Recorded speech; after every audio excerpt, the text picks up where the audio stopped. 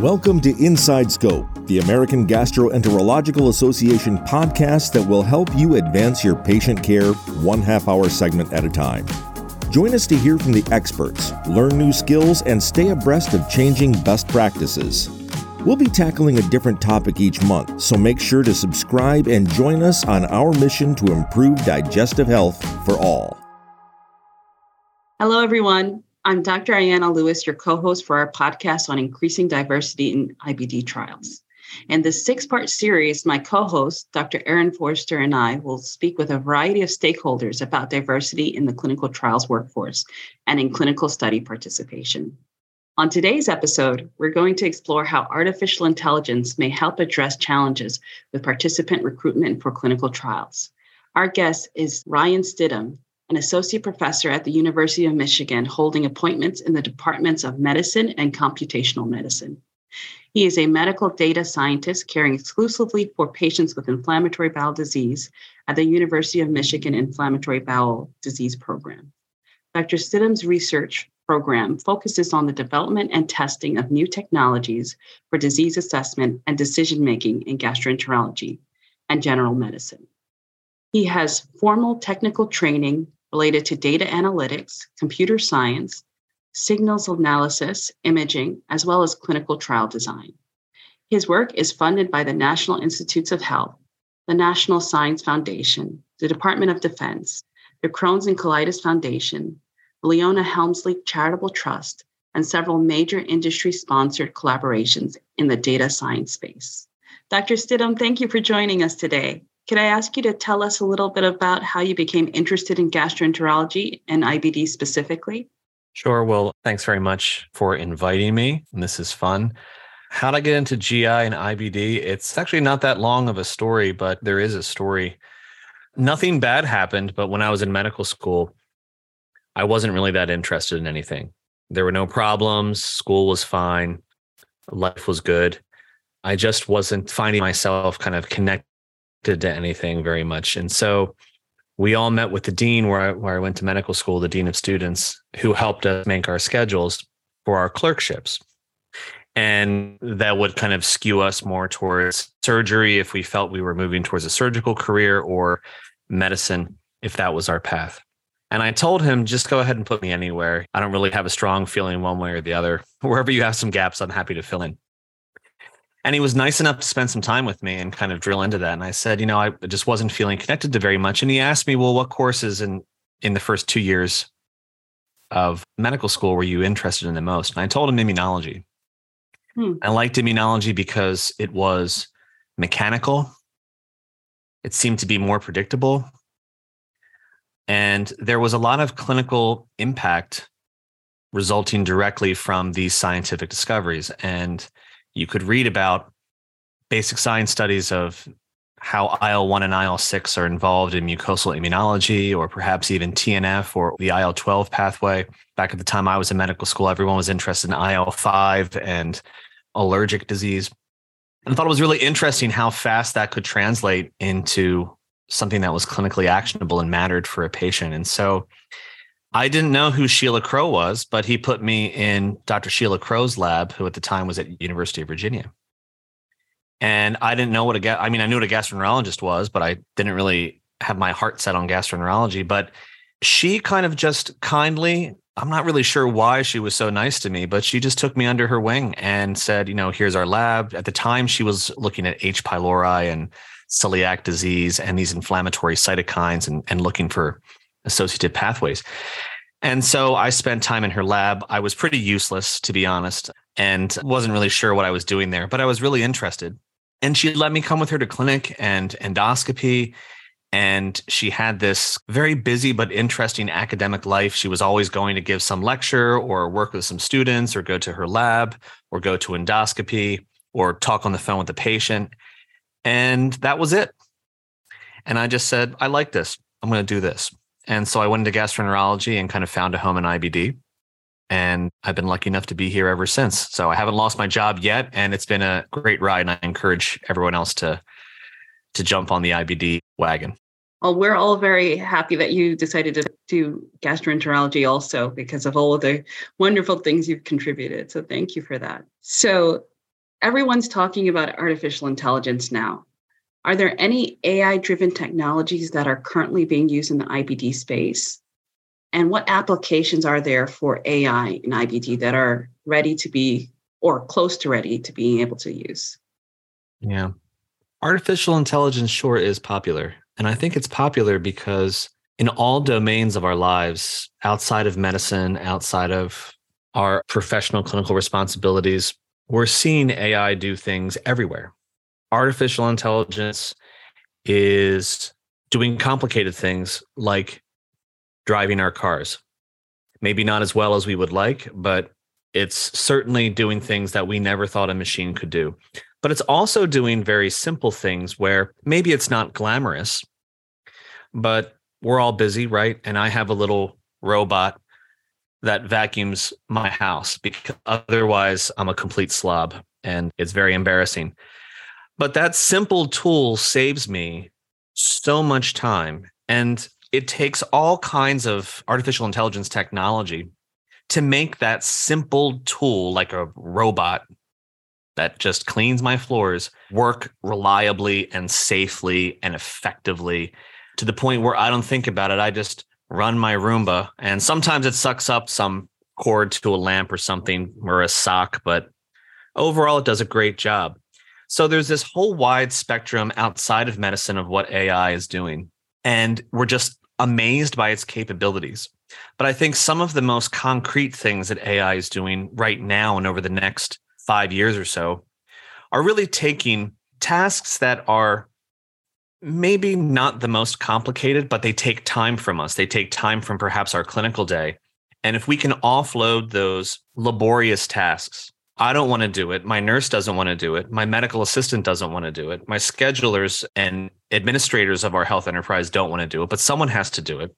If we can find machines or other ways to do this in the background and we can rely on them, that's transformative. And so I think that that concept is what we're looking at in medicine at large, which includes gastroenterology and IBD. In the short term, we are seeing these extremely sophisticated methodologies being applied to very specific problems that we have, time-consuming tasks that are not really replacing what anyone does, but maybe can act as an assistant for the difficult parts of our job that we just have to do. So in the big picture, I think that's kind of where AI and related technologies are really focused to be involved over the next 5 to 10 years or so. Great. Are there any tasks in particular you think that AI could take over in the IBD space? Yeah. So moving down from like 30,000 feet to sea level, as it were, and like where we're at, absolutely. And there are some technologies that I think are ready today. So most of these have to do with image analysis and automated image interpretation, specifically for us as gastroenterologists in the endoscopy space. So just about every gastroenterologist is familiar with the automated polyp detection tools, and there's a number of them that are now available. I have no relationships with Medtronic, but they have one called GI Genius, which does real-time polyp detection to help watch the endoscopy and kind of like another set of eyes find polyps. Other companies have similar products that are being made available. But specific to IBD, that same kind of concept of computer vision or machines that are able to understand very specific parts of imaging, or if they're asked very specific questions about an image, they can answer it. We're seeing that for IBD, principally in central reading. So when we think about IBD disease assessment, we still completely rely on endoscopy, and I don't really see that changing. But as you know, one of the limitations is that endoscopic grading of ulcerative colitis, and especially Crohn's disease, it has some limitations. There can be some bias in terms of your scoring. Frankly, there can be some error. And in many of the cases, the variability between different reviewers, even if they're experts, isn't because one knows more than the other. It might just be because they have slightly different perspectives. Maybe they're including some patient information to kind of change their perception. But there's been this idea that endoscopic gradient of disease activity is so important on endoscopy. It needs to be objective, reproducible, perfect every time for every patient, no matter who they are or where they are, or if they're seen at some big center of excellence, or if they're being seen by their small group of GIs who are the team that takes care of their entire area. So this is something where artificial intelligence excels. And so building on that technology that we've seen for polyp detection, we now have similar technologies for central reading. We used to have central reading done, and still do, by human experts. So if it's a clinical trial and you've got lots and lots of money from a pharmaceutical company, they're able to afford for humans to kind of take the recordings of the endoscopy. Multiple reviewers will review them, and you can have some kind of less biased, more objective score. But what machines can do is replicate that entire process and do it quickly, cheaply, almost immediately, and also do it anywhere. You don't have to wait for Dr. Bruce Sands or Marla Dubinsky or Dr. Hanauer or Sarah Hoist or whatever central readers. You don't have to wait for them to be available. No matter where you are, you can now have that objective scoring right there. So one, those types of technologies are actually available right now. And there's several startups that are making those technologies available to large health systems and even small practices. And so while the initial applications are this clinical trial space of objective scoring, that type of technology will enable automated endoscopic scoring to be done for all patients, even in routine care. And it can just be done passively in the background. As you do the endoscopy, the machine is watching it, the video gets recorded, it gets analyzed, and the score just gets pushed right to your EMR, like a lab or any other metric. So again, that's not earth-shattering. Humans can do that. In fact, arguably, humans can probably do it a little bit better. But if we can make it fast, easy, cheap, and available to anyone, anywhere, that's an advance. So that's one of several technologies, and probably the one that we're going to see the soonest kind of touch us in the IBD space. Excellent. I wanted to challenge you a little bit on your comment about the objectivity of AI, because there have been some questions that have come up about bias in AI, particularly as it relates to race. How do you think that we can truly get objective with AI when it's trained on what humans do? Right. So we can't. And your question is not only totally correct, but I have to say often this question of bias in our data, in particular when it comes to socioeconomic or racial or other kind of types of patient population diversity, it's often an afterthought. After the data set is made, we kind of talk about the bias in it. But that has to be considered upfront.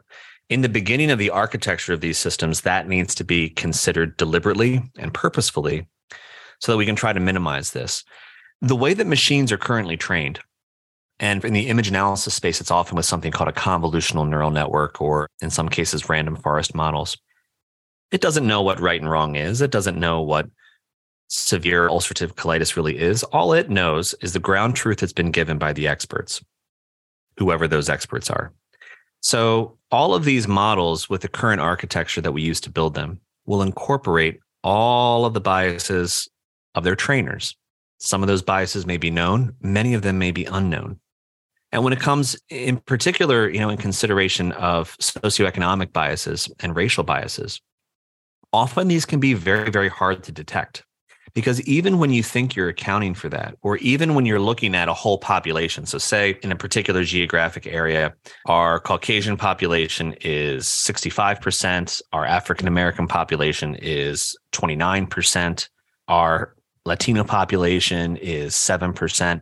Even if you construct your population to match those local demographic features, there's still all kinds of ways where there can be bias in the different data because of the way that those patients enter the system, and differences in who was seen and who was not seen, who has images collected and who doesn't have images collected. So even if your population kind of statistics are similar, you can still have bias. So the way that we train systems now will incorporate all of the human biases we have. It doesn't have any intelligence to get over that. They're just replicating us. So you're getting a cheap copy of, say, Adam Shafitz when you have like a central reading machine that's based on him. But it's very cheap and can be done anywhere. Right. It seems like what you might be suggesting is that in order to have an AI that's trained that will reflect less bias, you need to have less bias in the group of people who are training the AI. And that might be something to think about as this rolls out in medicine, because I think AI really is the future. And we have to be thinking about that in how we roll things out.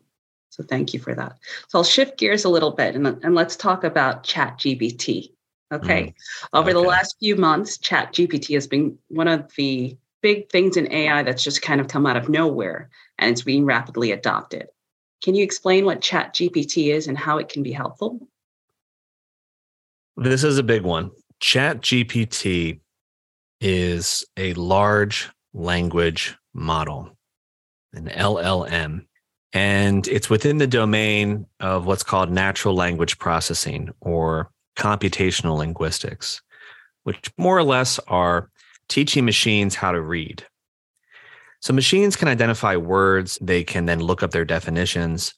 That's not the problem. The problem is reading comprehension is quite complicated because language itself is complicated. The structure of language, if you think about going back to grammar school and learning about the different parts of speech, past participles and various conjunctions and indefinite articles. And you have to understand how to put all those together to understand the context of language.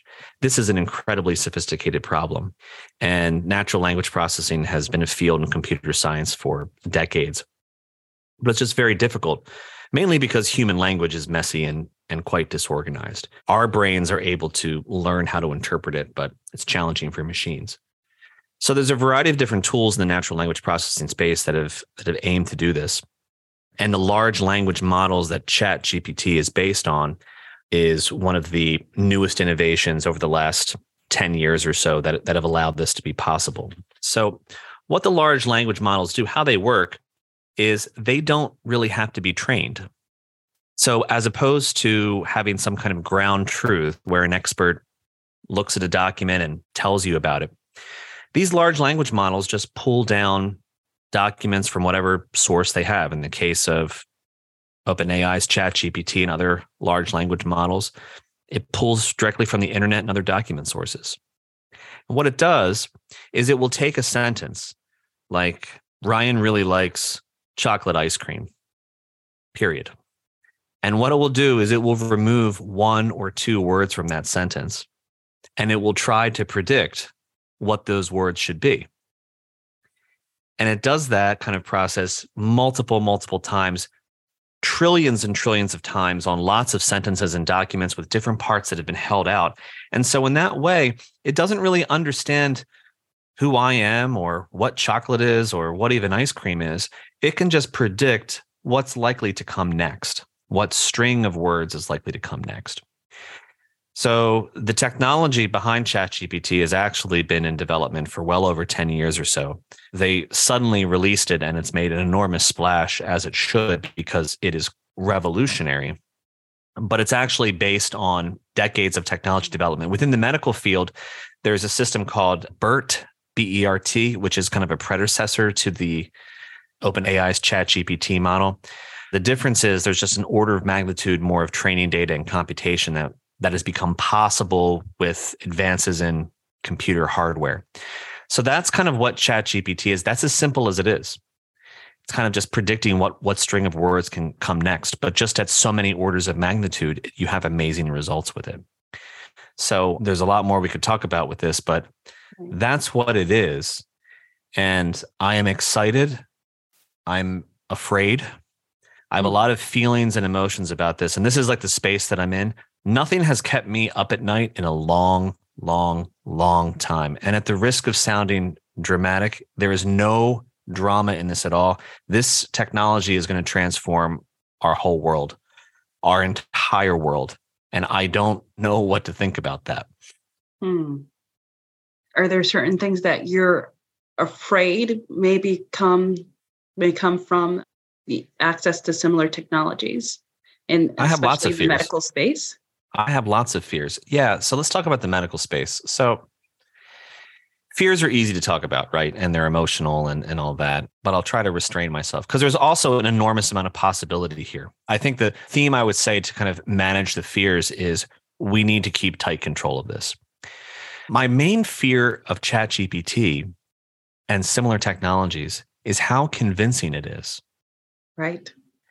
So go ahead and go on ChatGPT now, or anyone listening can go on and just type in, "Hi, I've got Crohn's and I'm on Inflectra and I'm doing okay, but should I be on something else?" Just type that in and see what happens.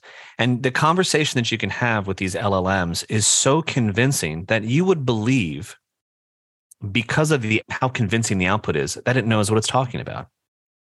But it doesn't know what it's talking about.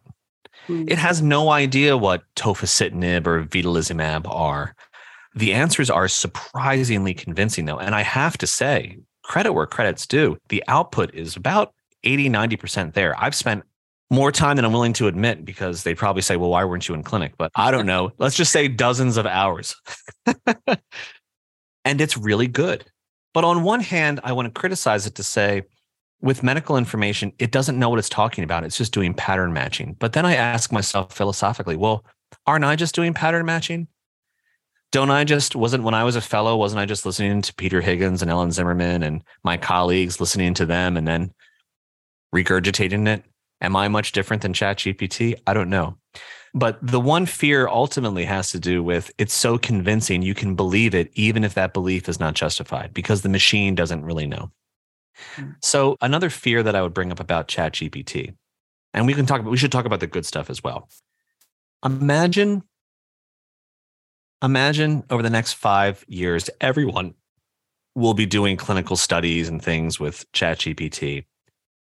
And there'll be 100 papers that come out that more or less say ChatGPT had equal performance for advising patients for chronic idiopathic constipation management. ChatGPT matched advice from a behavioral therapist for patients with irritable bowel syndrome. ChatGPT's performance matched a seasoned registered dietitian for administering instructions on low FODMAP. And it does. But then if I'm Medicare and Medicaid, or I'm one of the payers or benefit managers, I might say, okay, well, ChatGPT is cheap. So if it's as good, I don't see a problem with our patients under our plan can see ChatGPT as much as they want. And you can have 60 minutes with your human healthcare provider a year.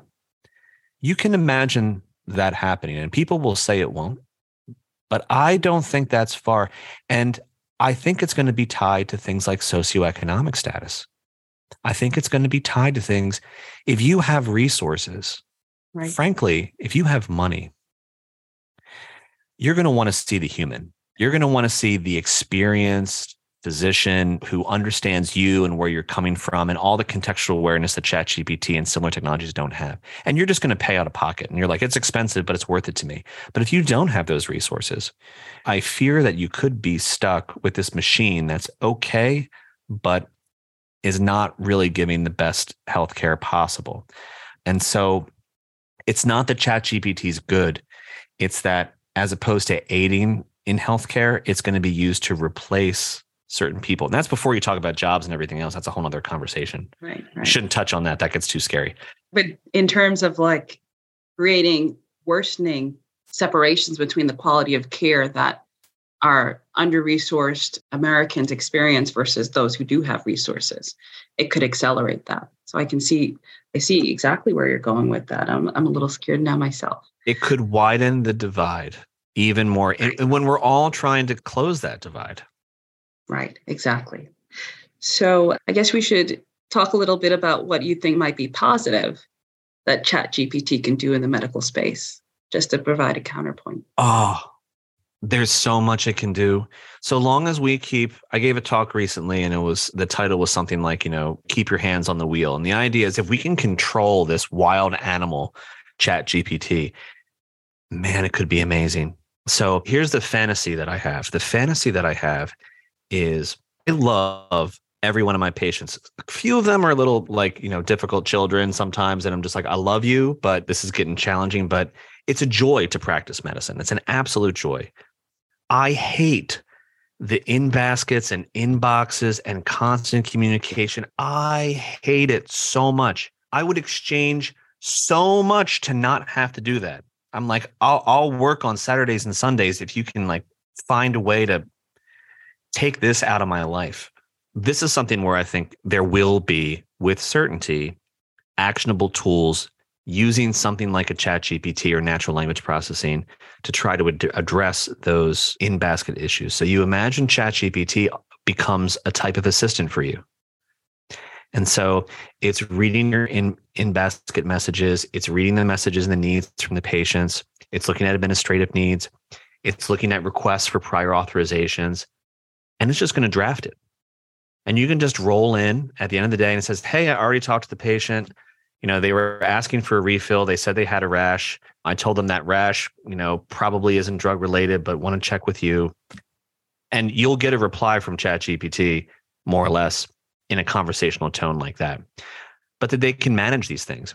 There's already examples of ChatGPT writing insurance prior authorization letters. These laborious tasks that we still have to do, but we don't want to. And so I often try to give them to some kind of delegate them to somebody else, and they try to delegate to somebody else because no one wants to do this. But I think that there could be some amazing things that it could do for those, let's call them more basic tasks. Medication refills. Say you want to do a disease assessment for the patient, as opposed to asking my nurse to call the patient and talk to them and get that. I think that the ChatGPT could do a great job. And I think that the patients would be fine with that. And then the ChatGPT could then cross-reference their result with their prior results and look at their EHR data. And it can do these things. And then just say, looks like nothing's really changed very much. Seems fine to me. Typically, Ryan, you wouldn't make any changes here. Right. I mean, can you imagine in terms of the amount of time that we get back as physicians in terms of being able to see patients? It really could be revolutionary. I think you're absolutely right. That'll be the exchange, right? So there'll be a trade.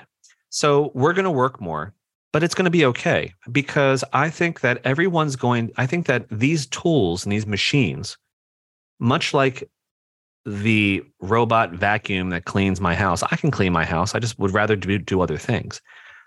We're going to have the machines help us with some of these machine level things, all the parts of our job that are mechanical. ChatGPT is going to do it. And then we're going to sit with the patient. We're going to have more time with the patient, because even if the ChatGPT can figure out, well, probabilistically, the right next step here is to use vedolizumab for these reasons. Fine.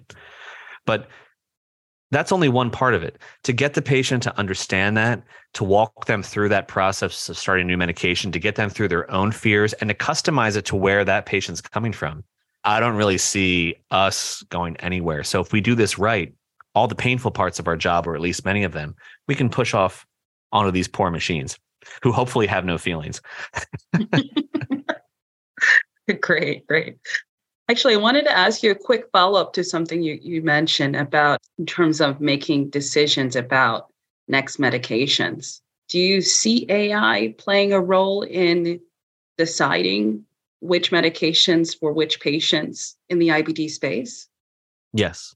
I don't. Well, first, so the thing with IBD is, it's my whole life. So I kind of split hairs, but we only have so many medications. I mean, it's not that complicated. But that being said, I think that with the current architecture of these machines and what the software is able to do in terms of not even understanding why there should be, medication X next in the sequence, but just looking at the patterns and prescription patterns and what we as experts do, I don't see why it couldn't recapitulate that near perfectly.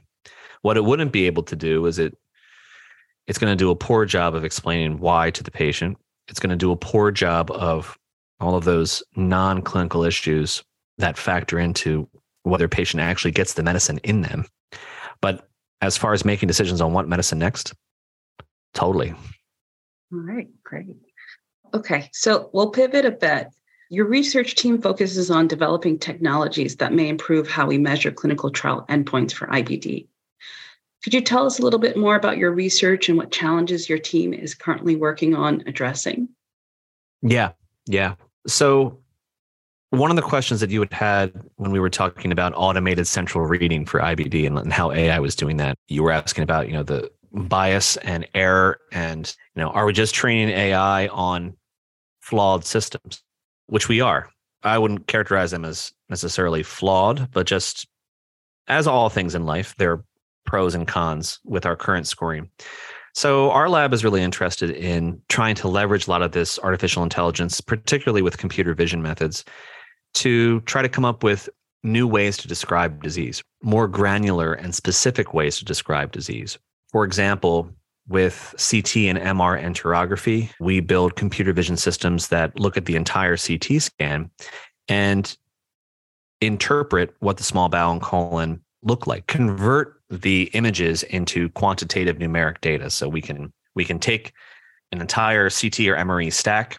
We can have the machine automatically segment that image, meaning break it up into what's colon, what's ileum, what's rectum, what's all the anatomic parts, and then break it down even further into anatomic parts we understand. Where is mucosa, submucosa, serosa, extraintestinal space, et cetera, to the best ability that's possible.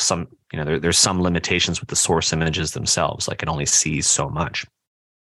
But once we have that, rather than try to use it to reproduce a conventional imaging scoring system or an endoscopic scoring, we try to use that information to make better scores.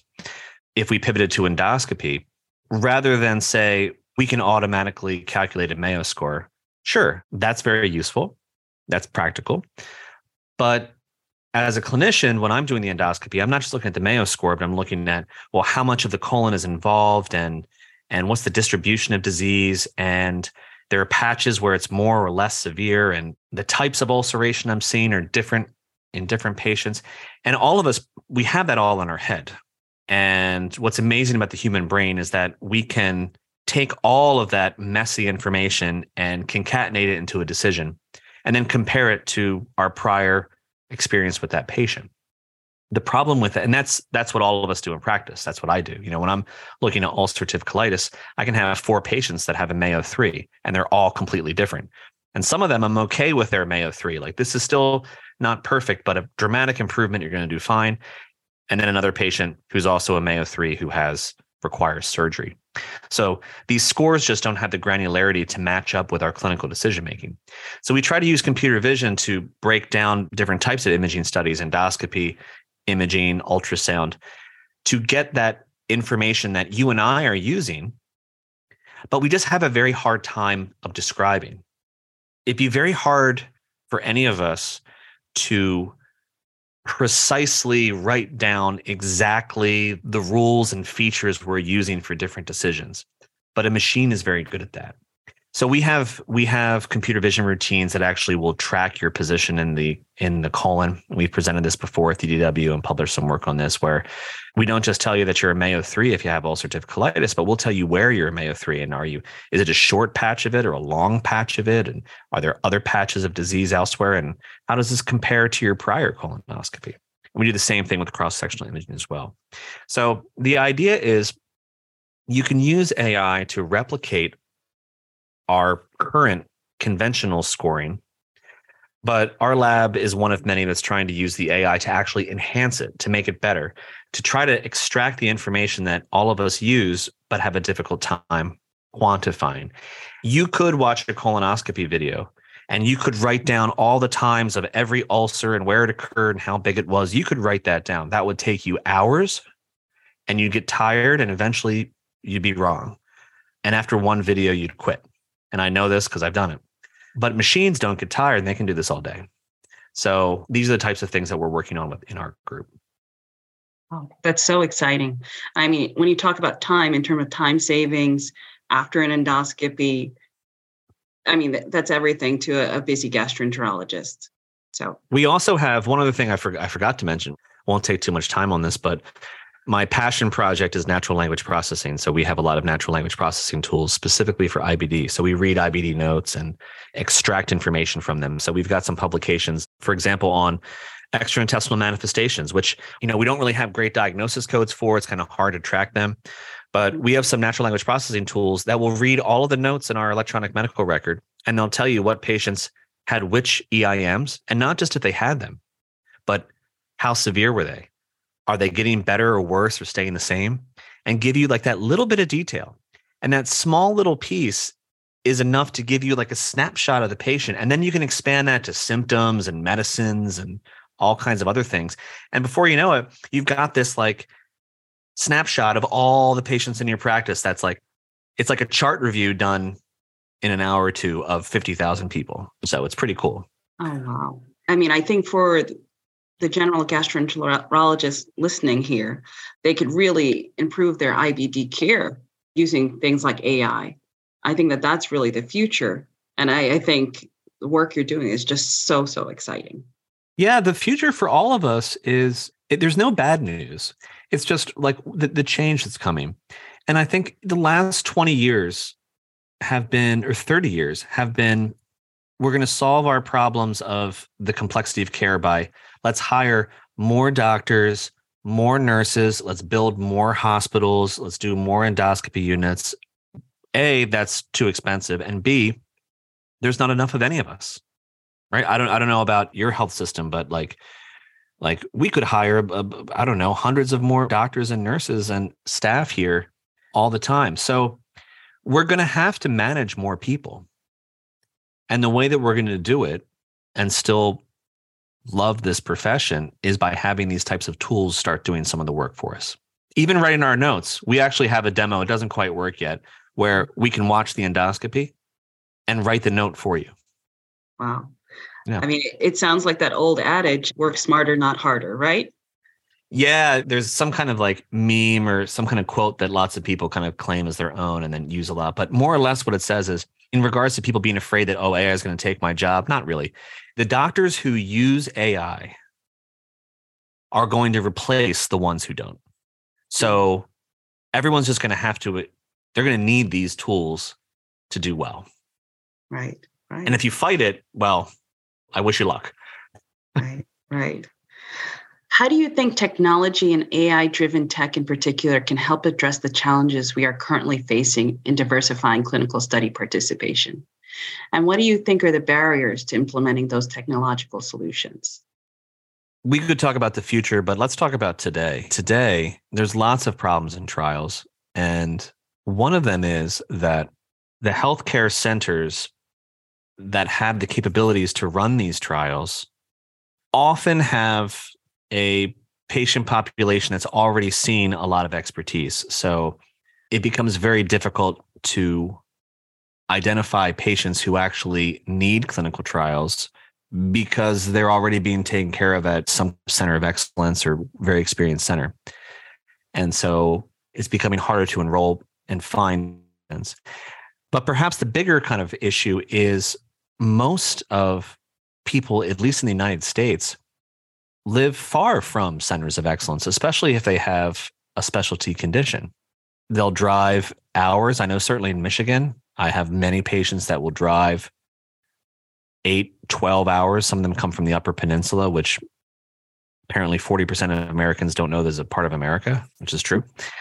But the idea is most people are living far away from sophisticated resources, healthcare resources. In addition, some people live very close to those resources, but don't have access, frankly, because of financial barriers. So these AI technologies, I think, are doing two things. One, they can be deployed anywhere, anytime, cheaply and efficiently. So you can now reach out, and geography is no longer a limitation.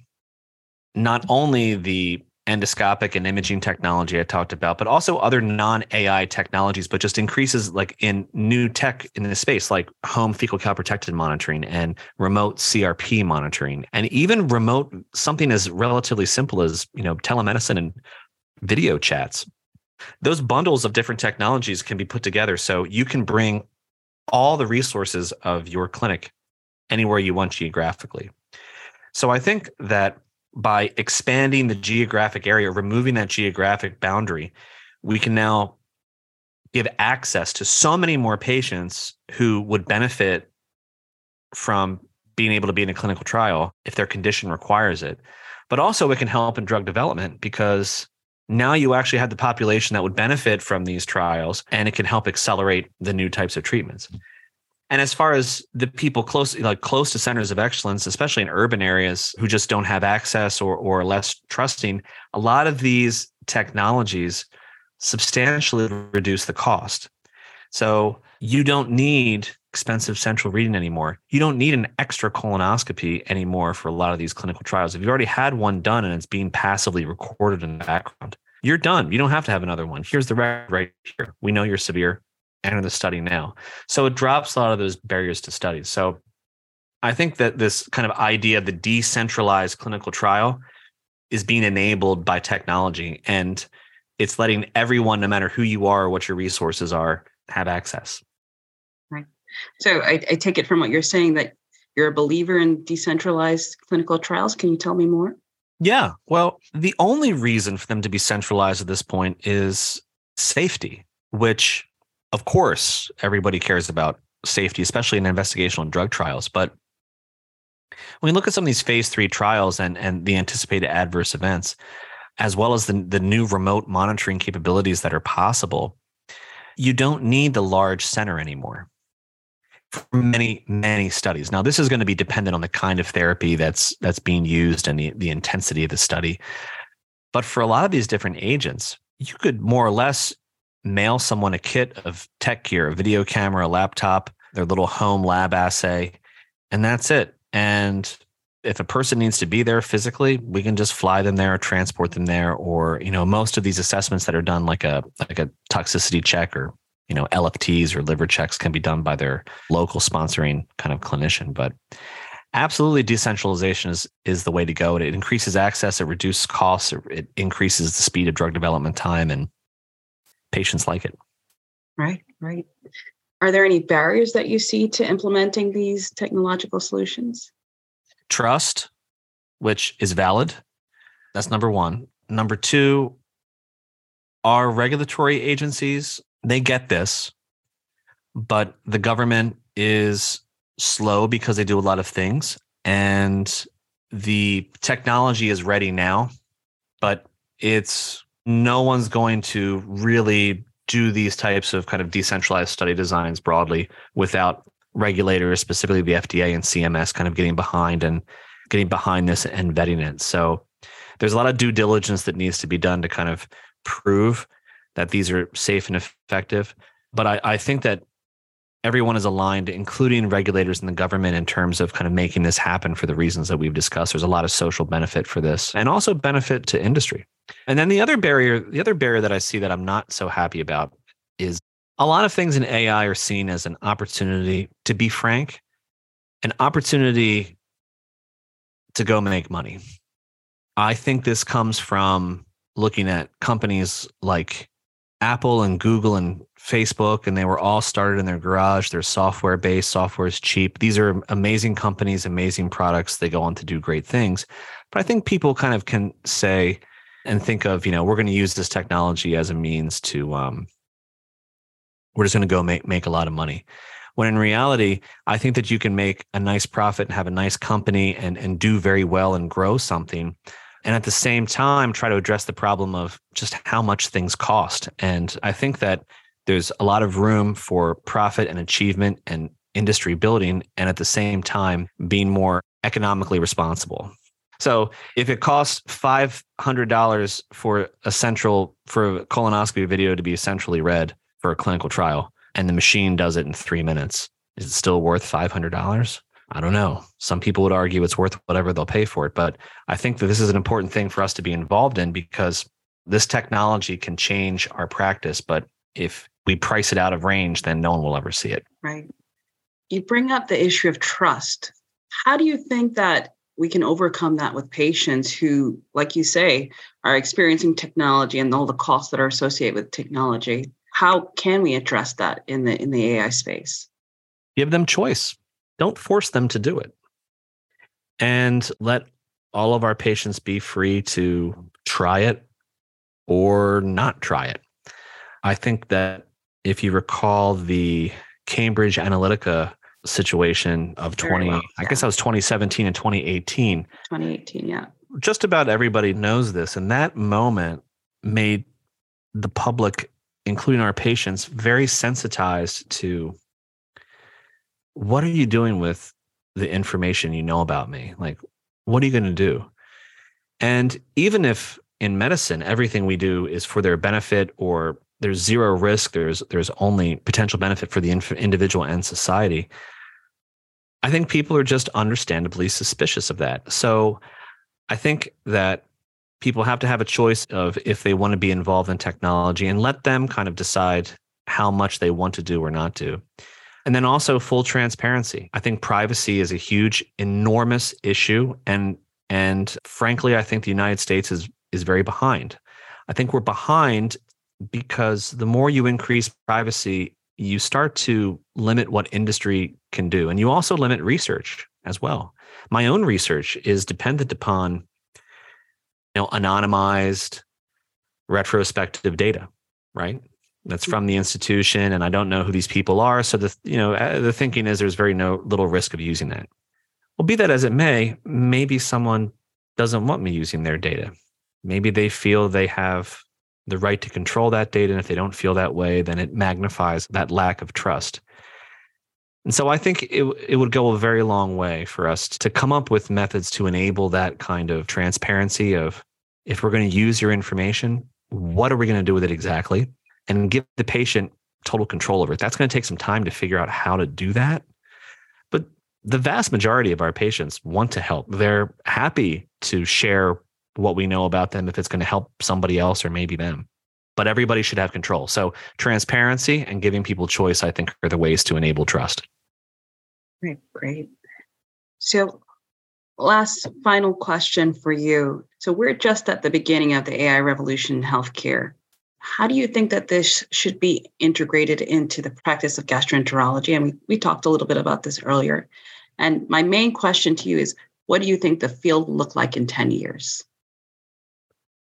Yeah, maybe we can imagine what the average day of a gastroenterologist is like in 10 years. I haven't done this before, so we'll do this on the fly here. So the first half of your day is you're in endoscopy, and your endoscopy is a little more patients than than you did 10 years ago. You're doing 12 colons in the morning, which wouldn't be possible today, at least for me. Probably for a lot of other people, they're probably laughing at me, but that's all I could do. However, I'm just doing the colonoscopy and doing my procedure and talking to the patient. The note has been written for me.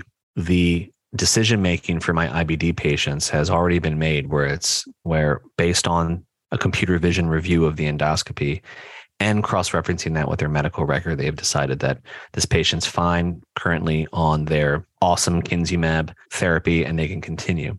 The recommendations for when they should come back for their next endoscopy have been made by the machine.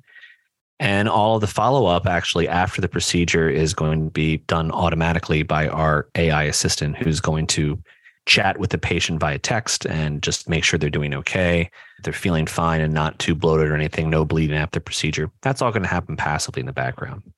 So I'm going to have lunch. I didn't write any notes because we don't really write notes anymore. I had to edit one of the 12 colonoscopy reports because the AI misinterpreted something on the colonoscopy. And so I had to edit that and make a small change. But otherwise, I didn't do anything. And I actually went to lunch, and I didn't used to have lunch, but now I do. And then I went to my clinic. And my clinic is 4 patients today. Now I'm reviewing 45 patients who are being automatically managed by our AI assist system. And the AI assist is the ChatGPT 10, which is going out and has been monitoring patients with automated PROs and conversations about their symptoms and how they've been doing on their medications. And it provides me with an automated report and tells me about 50 patients, and has decided that today I just need to review those 50 patients and just double check that our decision-making is what I would want to do. But I'm seeing 4 patients in clinic because our automated AI system has said these patients need to be seen. There's a change that's unanticipated. Their responses to our questions in the labs have become divergent.